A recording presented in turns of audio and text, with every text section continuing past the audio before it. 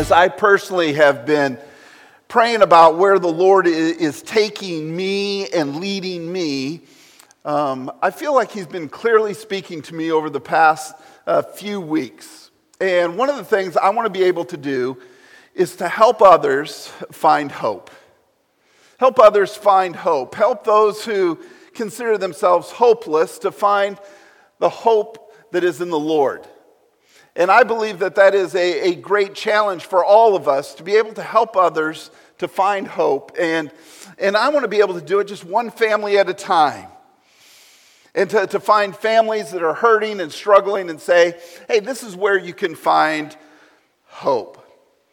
And one of the ways that you find hope is by following Jesus. And one of the things I've been saying over the past couple of years, and I think I got it from Andy Stanley, is that following Jesus will make your life better, and it will make you better at life. And part of that being better at life is that if you follow Jesus, you will have hope and you will have joy. And so as I look at the scriptures, these themes just keep coming to me. These are two themes. Two themes in the Bible. Hope for those who are hopeless and joy for those who are joyless. You see, I do think that as Christians, we should be the people that are able to give the gift of hope and joy to others as we point people to Jesus Christ. And in this series, I'm going to try to make very clear that joy is tied to hope, hope is tied to joy, and they go hand in hand. And so if you are a person of hope, you're probably going to have joy, and if you're a person of joy, it's probably built upon the hope that you have. One of the things that I've always loved about the Christmas story is in Luke chapter 2. When the angels say, I bring you good news of great joy, which shall be for all people. Good news of great joy for all people. Here's what I want us to do. I want us to see these themes in the Old Testament and see it in the New Testament so that we can understand just how much God wants us to have joy. Notice this passage in Jeremiah. And it's in 31. And it's a passage that is talking about the goodness of the Lord and how the Lord has loved us with an everlasting love, a consistent type of love. Notice what it says. It says, young women will dance and be happy. Young men and old men will join in. I'll convert their weeping into laughter, lavishing comfort, invading their grief with joy. You see, God's plan, even from the beginning, even in the Old Testament, was that we could experience the happiness and the gladness and the joy. And yes, we're going to look, life is full of problems and difficulties and hurdles and stressors and temptations and trials and all those things. But deep down, we need to know the character of God and His goodness. He wants us to experience His joy and His happiness and His gladness. The other day I was watching with Mason.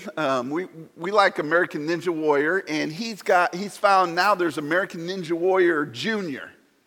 And there was this little kid, I think he was only 9 or 10 years old. And it was very interesting. He was talking about why he does American Ninja Warrior. And he started talking about his brother. And he basically said his brother is his best friend. He's a little bit older, a little bit weaker, but the main reason he was wanting to be an American Ninja Warrior was his older brother wears glasses. And because he wears glasses, he gets bullied and picked on at school. And I was thinking, what has happened in this world that we live in? That if you wear glasses or if you just don't look right or you don't act right, you get bullied or you get made fun of or you feel isolated. And we need to understand that what God wants for us is for us to experience joy in the midst of pain and difficulty and suffering. And that was true in the Old Testament, like this passage in Jeremiah. And Jeremiah, again, was focusing on the goodness and the greatness and the awesomeness And what we sung about this morning, the love of God, the reckless love of God that pursues us. And he says we're going to be happy. We're going to dance. We're going to shout. We're going to sing. I find it very interesting in this passage. It talks about young women, talks about young men, talks about old men, doesn't talk about old ladies. I don't know, maybe that was taboo even in that day. But notice, it's for everyone. The joy and the happiness and the gladness and the dancing and the singing. That was from the beginning, even thousands and thousands of years ago. That was God's design for his people. Notice what Jesus says. This is in John 15. It's in the story where he's talking about, I am the vine, you are the branches. And he's talking about having a relationship with Jesus Christ and remaining in close fellowship and intimacy with Jesus. He says, I've told you these things for a purpose, that my joy might be your joy. And your joy will be wholly mature or totally complete, or it'll be perfect. You see, Jesus wants us to have his joy. Just pause and think about that for a second. What type of joy does Jesus have? Well, it's perfect joy. It's awesome joy. It's contagious joy. It's joy that exudes love and compassion and mercy and peace. And Jesus is telling his disciples, those that were going to follow him, and we're seeking a better life, a fuller life, and to be better at life. He's saying, you can have my joy. You can have my happiness. You can have my gladness. And it can be made perfect. Both the Old Testament and the New Testament has a common theme. God has created us for joy. Here's what I was trying to understand. God created you for joy. God created me for joy. He created you for joy. If you've gone through that 40-day challenge, this is repeated over and over again by Tommy Newberry. He's like, God made you for joy. He created you. He designed you. He molded you. He wants you to experience his joy. Now, it's interesting. What is joy? Joy is a feeling of great pleasure and happiness. It's very interesting. I was in the car with Mackenzie, and I was asking her what her perspective on joy and happiness was. Because I've sort of grown up in the tradition, and I don't know if there really was some biblical support for it, but that happiness is based upon what's happening. But for us as Christians, we really need to have joy, because joy happens in the midst of trials and temptations and suffering. It's something that is constant. It's something that's in our heart and in our core. And so as Mackenzie was talking about joy and happiness, he was like, I'm probably getting it all wrong. And I'm like, no, there's no wrong answer. I'm just trying to get where you're coming from, and so I can understand better. Well, it caused me to do some deeper study. And what I started to understand, that the scripture, when it talks about joy, it also talks about happiness. And that happiness and joy and gladness go hand in hand. Here's what you need to see. This is a powerful picture. Notice what it says. God wants you to be happy, ecstatic, excited, grateful. He wants you to experience gladness and delight, and to be thrilled and enthusiastic and passionate, and to have appreciation, to be thankful. God has wired us in such a way that we need to exude smiles and joy and happiness. Now, we get confused because we think, happiness isn't for us as Christians. But it's very interesting. When you start studying older writers and reformers, they would often talk about that passage in John 15 or Jeremiah 31, and they would translate it, instead of joy, they would say, God wants you to be happy, and he wants you to be full of gladness. Charles Spurgeon, who was a great writer and preacher and communicator, he struggled with depression himself. And it was said that sometimes he would get up and he would start off his sermon and say, "Oh, happy people. Oh, cheerful people. Oh, joyful people. I wish there were more people like us in this world that were happy and cheerful."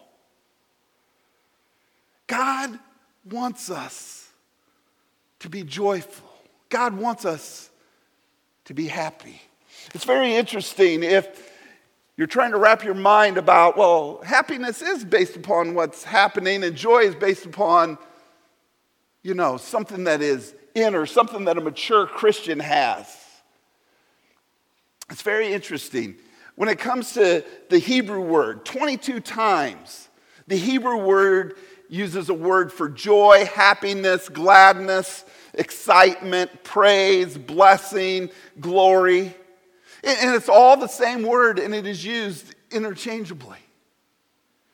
The Greek does it 15 times, and it's the same word, and it is expressing a deep-seated happiness and gladness. Now, why am I spending some time on this, helping us to understand that joy and happiness goes together? Because I don't want anyone to be confused on what God desires for you. I don't want you thinking like maybe Mackenzie was thinking, "Oh, I got it all wrong and I don't got it down the Christian way." Because I do believe deep down that the way that God has wired each one of us is that we can experience this joy and this happiness. Now, if you're like me, if God has wired us this way and God desires for us to have joy, He desires for us to have happiness and gladness, why isn't every day we whistling in the park full of joy? Well, why are so many of us, including myself, sad and depressed and confused and perplexed and angry and just frustrated with life when God has designed it for us to rejoice and to be thankful? I call these joy hurdles. And I came up with 4 of them, and I'm sure there's more of them. Maybe these are just ones that resonate with me, but these are joy hurdles. And we're going to look at how we get over these hurdles, but the first one is complex relationships. Sometimes relationships get really messy. They get complicated. They get confusing. And it can be with a spouse. It can be with your children. It can be with an aunt and uncle. It can be with a cousin. It can be with a coworker. It can be even with somebody in church. It can be with a friend. It can be with a neighbor. Because relationships are so complex. And then you put in there addictions. You put in abuse. You put in isolation. You put in loneliness. You arguments and frustration and everybody out for number one. It makes life hard to smile and to be excited because relationships are so complex. I do believe somewhere along the line we need to figure out relationships. Because if we can't figure out relationships, it's going to be hard for us to experience this joy that God has created us to experience. The other hurdle is hopelessness. Some may say it's sort of a grim future. You look at life and you say, there is no hope. There's no getting out of that relationship. There's no way that I'm going to get out of my financial problems. There's no way that I'm going to be able to succeed at work. There's no way that I'm going to be able to move out of my neighborhood if I want to move out of my neighborhood. You just feel, everything just feels hopeless. It doesn't even matter if I open up my Bible anymore. It doesn't even matter if I go to church anymore. It doesn't even matter if I pray. I just feel totally hopeless. My wife, Michelle, sometimes she has described sometimes when she's gone through a difficult period in her life that it's sort of like a dark room and there's no door that you can even find to open up. I think it's a great picture, and I've used that often because no one wants to be stuck in a dark room where there is no light and there's no opportunity to get out.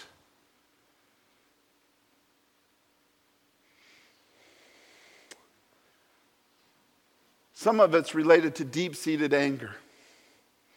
I'm not talking, you see, anger is an emotion. We're talking about emotions, joy and happiness, and sadness is an emotion. Anger is an emotion as well.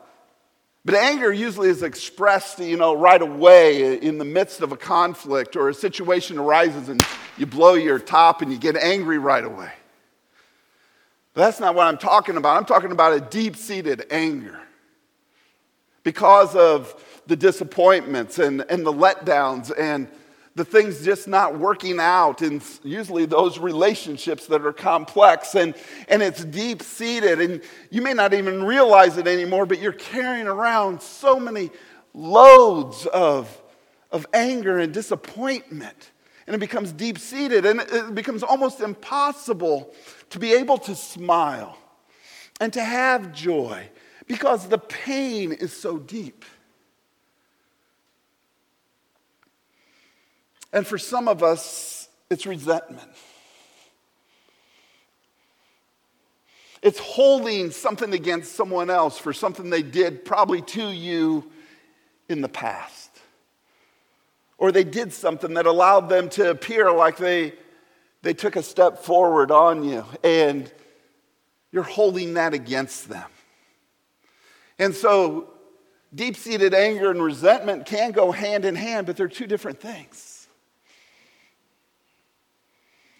You see, the resentment that many of us feel is because we struggle with wanting to forgive someone. And sometimes this is called being petty. People sometimes are petty, and they hold things against people that they just should have let go of a long time ago. So how do we get over these hurdles? And is there a possibility to get over these hurdles? And I believe Psalm 98 provides us an opportunity to get over these hurdles. So if you have your Bible, open it up to Psalm 98. Psalm 98. And here's what we will see. That Psalm 98 is based on the hope in the coming King and the joy in the coming Savior. The hymn, Joy to the World, as we sing it at Christmas, is really a song that was looking to the future because it's based upon Psalm 98. When Isaac Watts wrote this psalm, he was looking forward, and so he was being prophetic. And so today we want to look into the future, the prophecy of the coming King and the coming Savior and what that will bring. But we also not only want to be prophetic, we want to be practical. Because again, we got these complex relationships and things to get through. So Psalm 98. Here's the first thing we need to see, and it's sort of nice. There's 9 verses. Let's just break it up into 3 verses each. The title of Psalm 98 in my Bible says, Make a joyful noise to the Lord. Something that I'm pretty good at. So make a joyful noise to the Lord. It says, Oh, sing to the Lord a new song, for he has done marvelous things. His right hand and his holy arm have worked salvation for him. The Lord has made known his salvation. He has revealed his righteousness in the sight of the nations. He has remembered his steadfast love and faithfulness to the house of Israel. All the ends of the earth have seen the salvation of God. You see, back in that day, all the nations had heard about the great acts of God, how he delivered them out of Egypt, and how the Jericho walls fell. And they had heard the stories about King David, and they understood that God was with the nation of Israel. Now again, when the psalmist wrote this, he wasn't picturing the New Testament and Jesus Christ as the Messiah and going to the cross and dying and the resurrection, because all he could see was that God had promised that there was a day coming when he would deliver the people from all this depression and sadness and suffering and sin and sorrow. And Isaac Watt got very excited about it. He said, "Joy to the world, the Lord is come. The Lord is here." That was true 2,000 years ago when he was born. That's why, again, the angels could say, "Good news of great joy for all people." And it's true not only in the future, but it is true today. The Lord is here. I could go over scripture after scripture that says that the Lord is near, that the Lord is present, that the Lord is with us. So what are we supposed to do with these relationships and hopelessness and anger and resentment? Here's my first suggestion. We need to ask the Lord for help. That isn't a deep theological answer, but it's practical, and I believe it works. We need to ask the Lord for help. You'll notice in those 3 verses, the word that is repeated over and over again is salvation. It means deliverance. It means that God will rescue us, that God will help us. Some of my favorite scriptures that I have memorized, like Zephaniah 3:17, the Lord is with us. He is a mighty warrior. He will deliver us, and he will rejoice over us with singing. He will save us. We need to ask the Lord for help.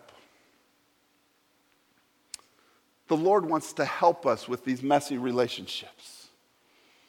He wants to help us with our anger. He wants to help us with our resentment. He wants to help us when we feel hopeless. And I've been doing this Christian life for a very long time. And if you're anything like me, I ask the Lord for help, but you know what I do? Then I try to figure it out myself. I think I know better, that actually I can be my own rescuer. I can be my own savior. I can be my own deliverer. When in reality, I need to stop and I need to say, "Lord, help me." And how do you do that? Maybe it's a prayer. Maybe it's a shout out, "Lord, help me." Maybe it's falling down to your knees and saying, "Lord, help me." Maybe it's just in the quietness of the car, and maybe you're in the car with someone you don't even get along with and just saying, "Lord, I need your help." Maybe you're looking at your finances online and you're saying, "Oh, this is a mess. What am I going to do?" You need to say, "Lord, I need your help." Some of you are writers and you write things down. You just need to write it over and over again. "Lord, I need your help. Lord, I need your help. Lord, I need your help." I remember early on when Michelle and I were first married, and I've shared when I worked in a drug and alcohol center, and one of the things I didn't like about my job, sometimes it was a night shift, and I would come home and I would be so tired, and I'd be driving down I-69, which is a highway there in Indiana, and I'd be driving down I-69 and I'd start to fall asleep, and then I would go to bed when I finally got home, and I'd wake up in a panic and thinking I was driving off the road, and it was just horrible. And Michelle and I were just newly married, and I wanted to get out of that situation and move into another. And so I was trying to apply James chapter 1, asking the Lord for help. I was asking him for wisdom.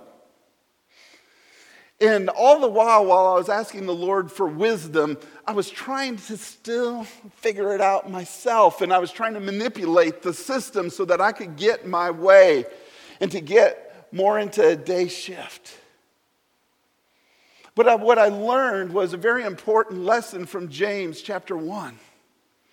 That if you ask the Lord for wisdom, you better trust in the Lord's help. Otherwise, you're going to be tossed back and forth like the waves. And many of us, as Christians even, or non-Christians, we ask the Lord for help, but we really don't trust him, and we try to figure it out on our own, and we're getting tossed back and forth. You see, when we cry out to the Lord for help, we take the focus off of our problem or our situation, and we put our focus in on the Savior and the salvation or the solution. And when you start focusing in on the Savior and the solution and the helper, guess what? That creates joy in you. I want to look at two quick passages.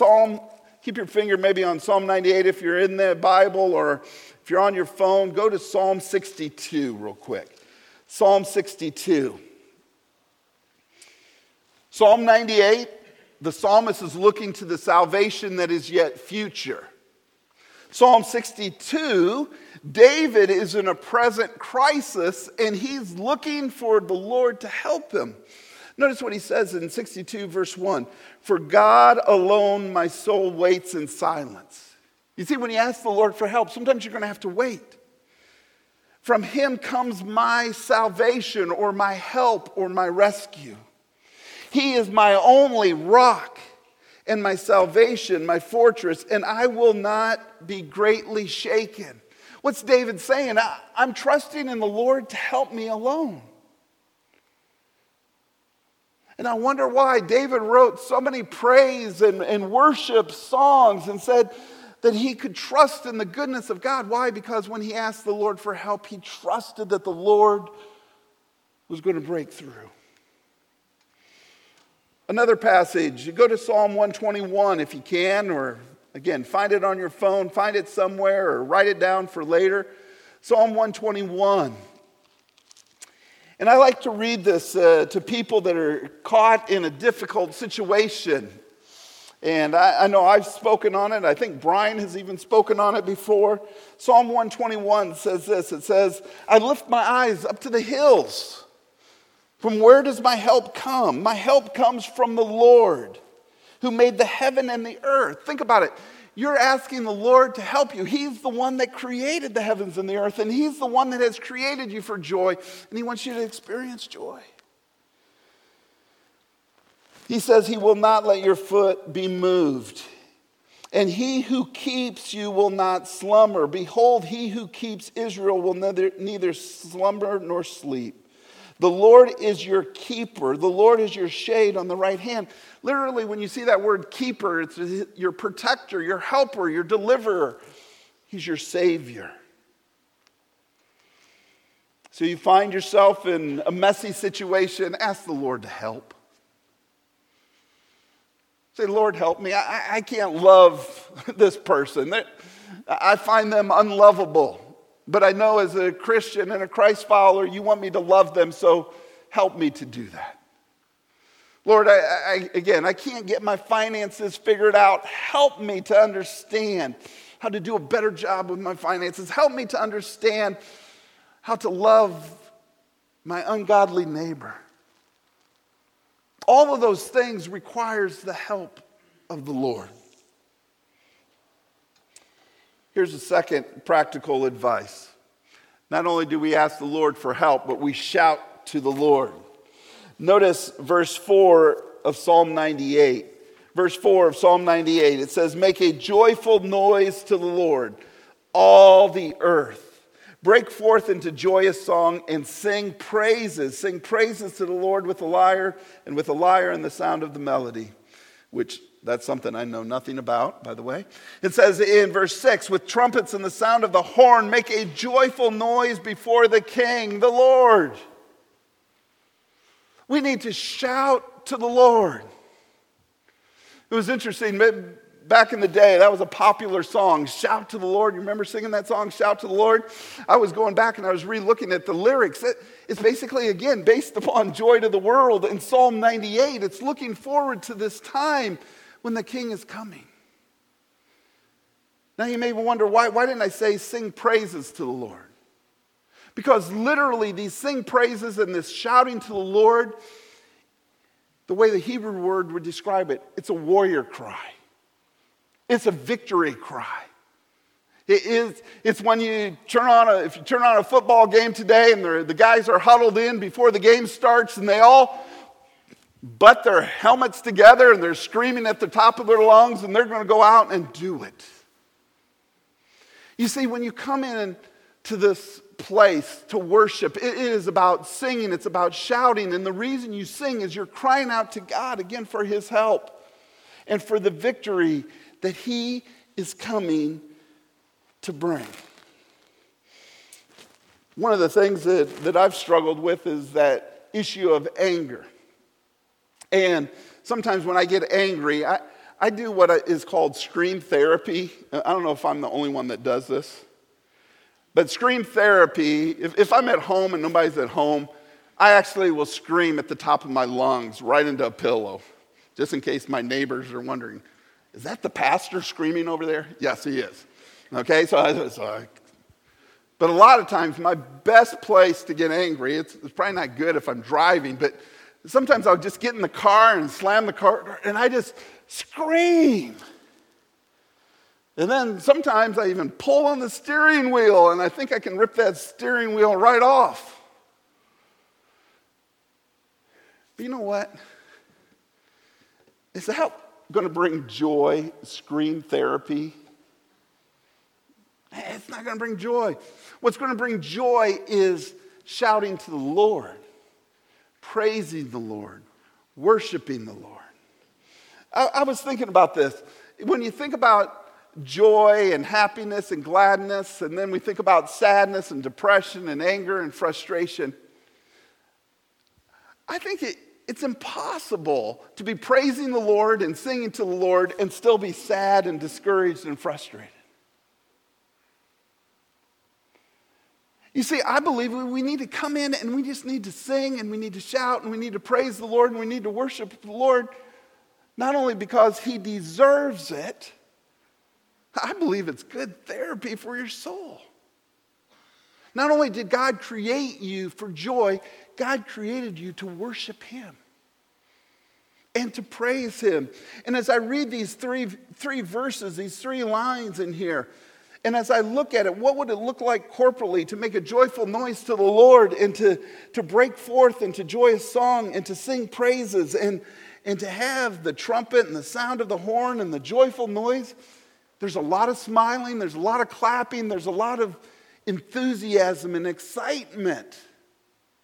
Not because of the songs that are being sung, but because the Savior and the King is here. We need to shout to the Lord. The last one might surprise you. We need to do what is right. We need to do what is right. Notice verses 7 through 9. It says, and this is just an awesome picture. It says, let the sea roar and all that fills it. Let the world and those who dwell in it. Let the rivers clap their hands. Let the hills sing for joy together before the Lord, for He comes to judge the earth. Not only has God created you for joy, He's created this world for joy. That's why Isaac wrote, joy to the world. Everything in the world, the physical nature of the world is designed to praise and worship God. But notice what it says. It says, before the Lord, for He comes to judge the earth. He will judge the world with righteousness and the peoples with equity. You know, earlier it says that His salvation, He brings His righteousness.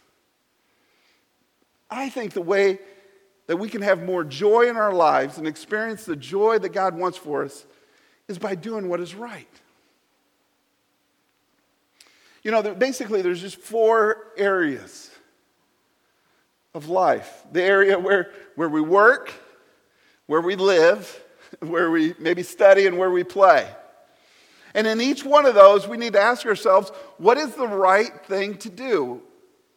You know, back in the day, what would Jesus do? We need to ask ourselves, what is the right thing to do? What would Jesus do in this circumstance? You see, if we start acting more like Christ in our relationships and doing what is right, I believe there's going to be more joy.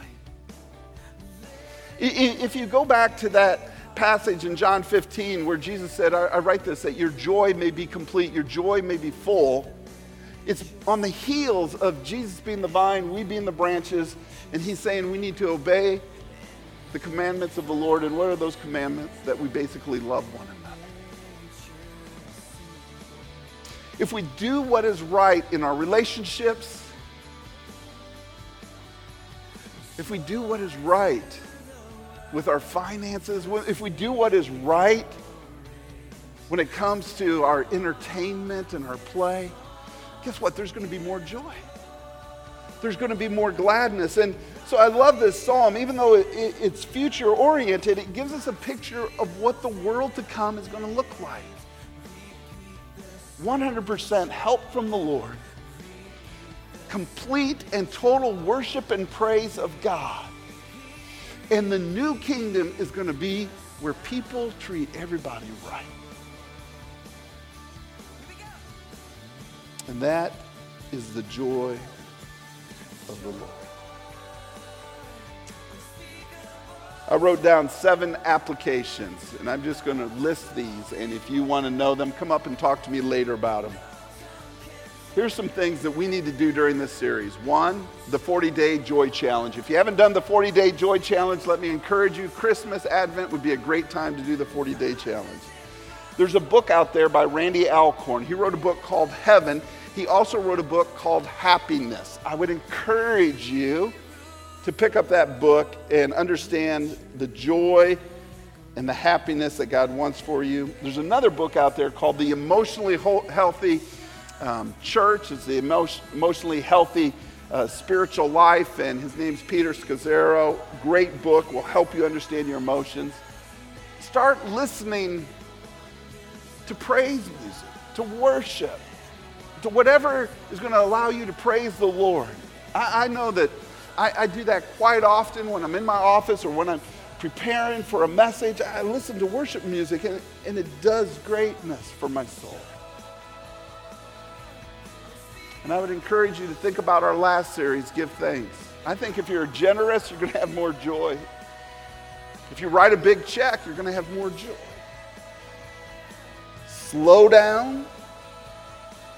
Simplify your life. And last, if you don't like reading or any of that, watch the movie Inside Out by Disney. And I'm serious. Watch it and talk about the emotions and where your emotions are at and how you can experience more joy.